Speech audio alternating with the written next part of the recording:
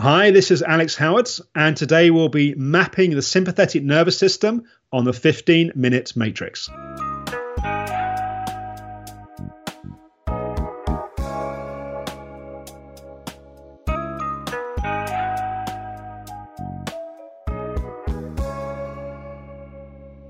Welcome to the 15-Minute Matrix. I'm Andrea Nakayama, functional medicine nutritionist and your host. This is the podcast that brings you bite-sized insights and lessons on how to use the most important tool in functional medicine and functional nutrition. Today on the 15-Minute Matrix, I'll be speaking with Alex Howard. Alex Howard is founder and CEO of the Optimum Health Clinic, one of the world's leading clinics specializing in fatigue-related conditions. Now a major UK charity, the Optimum Health Clinic has a team of 20 full-time practitioners supporting patients in over 40 countries. Alex is also an immensely experienced practitioner himself, having delivered over 10,000 consultations working on the psychology side of this group of illnesses. He has led the Therapeutic Coaching Practitioner Program since 2005, training the next generation of psychology practitioners. Alex and the research team at the Optimum Health Clinic have published research in a number of leading journals, including British Medical Journal Open, Medical Hypotheses, and Psychology and Health. A randomized control on the Optimum Health Clinic approach is currently underway in the UK.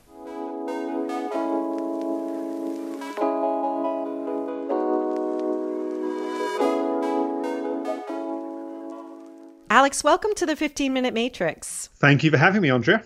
I am always thrilled to talk to you. Our conversations are so rich, and I'm excited to present more about the sympathetic nervous system and where it gets in the way of healing. So just to ground us, Alex, the sympathetic nervous system is, of course, part of the autonomic nervous system and the central nervous system.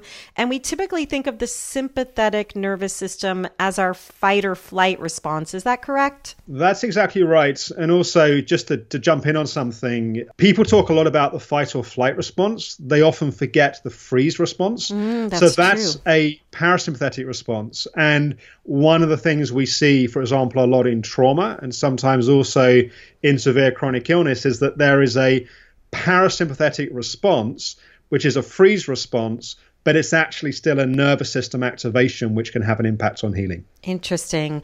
One thing I've heard you say before, Alex, is in relation to the body's ability to heal. Can you make some connections between the sympathetic response and that potential that we have?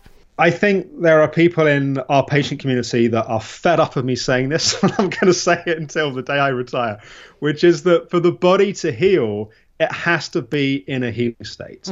And there's obviously many nuances and details to the physical process of healing, and they are often complex. They're obviously crucially important. But one of the things that we've noticed working with a very large number of people with chronic fatigue, ME, fibromyalgia, with a combination of functional medicine informed nutrition team and a team of psychology practitioners, is that if the body is not in a calm healing state, you can take all the right supplements, you can do all the right things in terms of diet and food, but if the body's not in a healing state, it doesn't make use of that. And just kind of one example of that being when the system is hypersensitive, so the system's really ramped up. And kind of an analogy that I sometimes use is if you think about post the London bombings back in 2005, I think it was.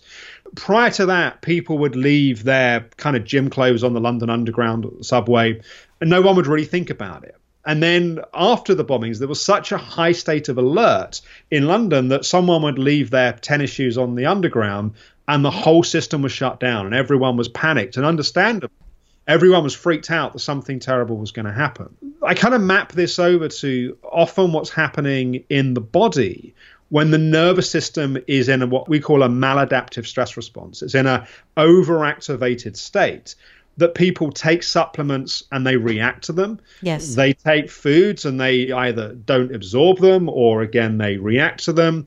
What we notice is when we start to calm the system and people come more into their body, and they can often feel the difference in the system calming, everything else seems to work better. Sometimes that calming the system alone is enough for the body's own innate ability to heal to start to kick in and just things start working better.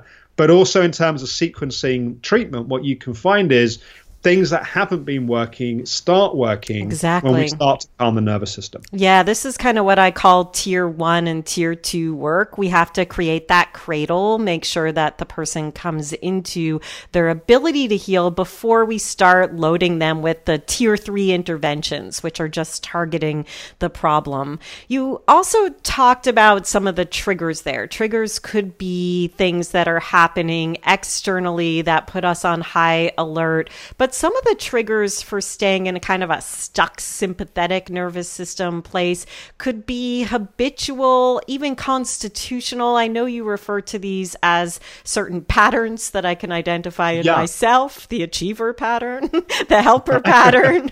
What pattern? No one in our community has any of these patterns. Exactly. So if we turn our healing potential to ourselves as clinicians, where do we get stuck? One of the things that we've kind of been doing over the years is trying to understand what are the ways that people approach themselves and approach their lives that have either a direct impact on healing or they're just depleting and draining for the body. And so there's many of these patterns, but there's kind of 5 simple patterns that are easy for people to get their heads around that I think are worth mentioning. So the first is the achiever pattern. And this is where we sort of define our self-worth by what we do and what we achieve in the world. So there's a constant sense of challenging ourselves and pushing ourselves. This could be in a kind of stereotypical big career, big house, big car, wanting to kind of have all of that stuff. But it can also be an atypical achiever. It can be someone that is really driven to make the world a better place, or really driven to take on issues like climate change. And they're actually completely anti all of that external stuff. But the way they relate to themselves and their body is they're always pushing, they're always demanding more. So that's the achiever. Second is the helper. This is where we define ourselves by what we do for other people. So we get very good at being attuned to, being sensitized to other people's needs, and we somewhat define ourselves by what we do for others. And again, we can kind of see how over time this becomes very draining, and there's many practitioners that they get to the point where their own body is screaming to be listened to and screaming for attention, but they're too busy taking care of others and trying to be there for them and support them. The third is the anxiety subtype. And this is really where we're trying to think our way to a feeling of safety. So there's a kind of sense that the world is not a safe place. And we feel this kind of sense of often being on edge. The coping strategy that we use for that is we try and predict all the things that might happen. If this goes wrong, I'll do that. So we're constantly thinking in the mind as a way of trying to get to a feeling of safety. The problem is you can't think your way to a feeling. Right. So it just becomes a sort of an ever-ending loop that people kind of get stuck in. The fourth is the controller. And this is where for us to feel safe in the world, we have to control, it may be ourselves, so our behavior, so we always have to come across the right way, or it may be we have to control the environment. So we have to know that we're going to get the right food, we know that we're going to have enough quiet to be able to sleep, that people are going to understand our needs. But there's a sense of if I don't control the world around me, then I'm not going to be safe. And the fifth one is the perfectionist. Again, we're not safe in the world if we don't get things right. And, an example of this might be somebody that as a child lived perhaps in a slightly unpredictable or emotionally or perhaps even physically unsafe environment. And what they learned was if they got their behavior just right and they were attuned to others, they behaved perfectly, then they were safe. So it's not just a kind of, I really care about detail. It's a sense that my nervous system doesn't relax unless I do things perfectly. Wow. You can kind of see with these strategies that if we approach ourselves and we approach the world around us, and some people may be thinking, but Alex, I have all of these. But if we approach with some of these or all of these strategies, it becomes very draining on the body. And the nervous system is constantly being provoked and irritated by our trying to sustain these patterns. So I'm thinking of this kind of feedback loop, right? We have the sympathetic and the parasympathetic nervous system. And if we're constantly in that jacked up sympathetic state, we don't go into that rest and digest. We do then start to see symptoms throughout the full body systems. We see GI symptoms, we see reproductive symptoms. Are there other major symptoms that you're seeing as common amongst those who are in this kind of jacked up sympathetic state, not coming back into that place of balance? Yeah, so there's some really interesting research that's been kind of evolving over recent years by a researcher called Dr. Robert Naviaux, work on cell danger response. And this is a quite big body of research, but I think the few principles that I would make from it is that when the body is in a state of stress, when it's jacked up in the way that we're talking about, it prioritizes survival over day-to-day functioning. And of course, people will be familiar of research around students around exam time and effect on natural killer cells when people are stressed. Right. There's lots of that kind of research of psychoneuroimmunology. But what's really fascinating about cell danger response is that one of the areas that Dr. Naviaux looks at this is looking at mitochondrial function. And people will be familiar with the mitochondria from the point of view of being our kind of cellular powerhouse and our kind of cellular energy production. But people often don't realize that the mitochondria have a second function, which is as a signaling molecule. And when we're under threat, the mitochondria's job, they're a little bit like the canaries in the coal mine. My grandfather actually was a coal miner. We go down into the coal mines, and the canary would be highly sensitive to any gas that would be down there. So if there was gas, the canary would pass out or it would die, and that would be a warning sign to get out. The mitochondria, as well as being our energy production, they also perform this function of signaling to other cells there is danger, which is this mechanism of cell danger response. The really interesting thing is, though, when we're under danger, they deprioritize cellular energy production so they can prioritize this danger signaling. And so there's now a growing body of evidence which is beginning to show that the impact, for example, on energy of stress is not just that when we're under stress, digestion doesn't work as well, therefore we don't break down food as well. You know, it's not just that we, under stress, we start pumping all of our blood to our heart and to our limbs so we can escape. There is a very direct relationship between our cellular function and being in a stress state and deprioritizing energy and prioritizing signaling within the system we're under danger. And this makes a lot of sense if you look, for example, at fatigue populations. Yeah. We've known for many years that if we calm the nervous system, over time, people's energy starts to increase. And this is really one of the ways of explaining this is very elegant and actually truly fascinating. And it really does map the clinical experience that we have. You calm the system, people start to get more energy. Really amazingly said, and does bring us back to the biochemistry of the situation so that we could start to think about how we reset the system. So let's go into the reset a bit. You call it a reset, and it really is bringing us into the mediators for this jacked up response. Can you walk us through that? Yeah, so reset is an acronym really for 5 different stages in the process of resetting the nervous system. And the first one is we need to recognize what's happening. An experiment that I'm not recommending, an experiment that's not one that I've done. So I'm told if you take a frog and you drop a frog in a bowl of boiling water, it will jump straight out. You take a frog and you put it in a bowl of cold water and you gradually heat the water, it will stay in there and get fried. It doesn't notice the gradual shift in temperature. We are the same. We get normalized to the homeostatic balance of what's happening in our system. So over time, if we start to get more and more wired in our system, we often don't even recognize that's what's happening. So one of the first things that I do when I work with people is to help them become aware of what's happening in their body, where their nervous system is, and start to track that at different points in the day and have a kind of self-reporting mechanism to understand what's actually going on. So the first step is to recognize. The second step is we need to examine the patterns of thinking and behavior which are driving the nervous system up in the first place. And we touched on some of this with these 5 energy depleting psychologies. One of the ways that I talk about it is if we can see it, you don't have to be it. Mm-hmm. The more awareness we have of what's going on, sometimes the awareness alone is enough to shift it. You know, if someone's listening to this and they're suddenly going, oh my goodness, Andre and Alex are talking about this idea of being a helper.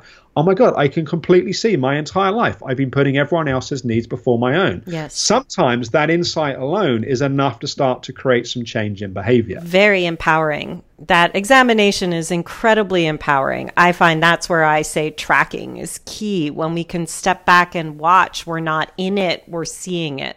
Yeah, and sometimes it takes quite a lot of courage to see these things, and there can be shame, and there can be a sense of, well, I've done this all my life. I don't know who I would be if I wasn't meeting the world in this way.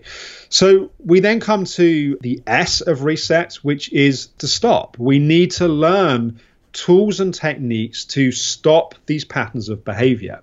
We think about it from a point of view of neuroplasticity, that the brain is wired to have certain thought processes.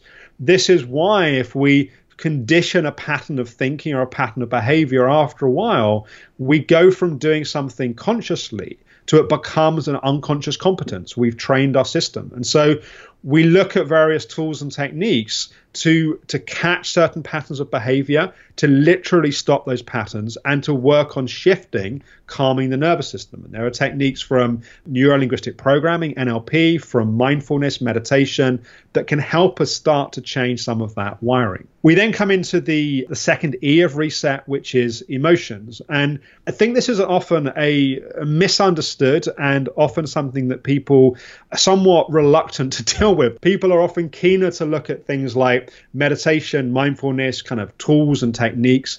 But the way that I see it is often when we're in a state of heightened sympathetic arousal, we're very much in our mind. So our energy has kind of moved from being in our belly and our digestion in our body, that we get that sense of the kind of tired but wired, like the racing mind, that a lot of our energy is there. And that's often because we've gone to our mind to escape our emotions, because our emotions are happening in our body. It may be many years ago in childhood, it may be more recently in adulthood, but if we've been feeling feelings that we didn't know how to deal with, be that anger, be that sadness, be that traumas that have happened. I think the kind of more recent conversations around adverse childhood experiences, I think has been helpful of putting more attention on this. But we have a lot of this emotional material that's happening. We're escaping it to go into our mind to be able to fully come into the body. And I very much believe that, you know, I said at the start, for the body to heal, we have to be in a healing state. Well, the second part of that is to be in a healing state, we have to calm our mind and come into our body. To be able to come into our body, we have to be able to feel the emotions. Sometimes that means digesting emotions from the past that haven't been processed. We have to work through traumas that are being held in the body. And then the final part of the reset model is T for transform. We have to transform the underlying issues, which often are the cause of a lot of this. Like, why did we go into our mind to escape our emotions? Why are we not dealing with our feelings and emotions? And this really comes down to two kind of fundamental issues that many of us are dealing with. That at our core, we don't feel safe. Like, the world doesn't feel like a safe place. We go into our mind to try and think our way to safety. We speed up, we try and achieve, we try and control the environment. So we don't feel safe. And the second is that at our core, often we don't feel loved. And so we deal with that not feeling loved by, if I can just achieve enough or help enough, or if I can just get things right. So as we start to then work on some of these deeper underlying issues, on finding a kind of place inside of ourselves where the world really does feel safe, where we can really come home to ourselves and come home to our body, where we can really cultivate a sense of self-love, not in a kind of narcissistic, oh my God, I'm great, I'm amazing, a kind of, 1980s kind of affirmations on steroids, in a way which is a kind of deep sense of self-respect and self-love and self-care. That is really what allows us to not just come into our body, but find a new home and a new place from which we meet the world. So beautifully said, Alex. You have a way with words around this very complicated topic. Thank you so much for sharing your wisdom with us today. It's my pleasure. Thank you for having me. There's so much we can say, but hopefully that's given people some helpful kind of sound bites to start to get some more sense of this. Absolutely.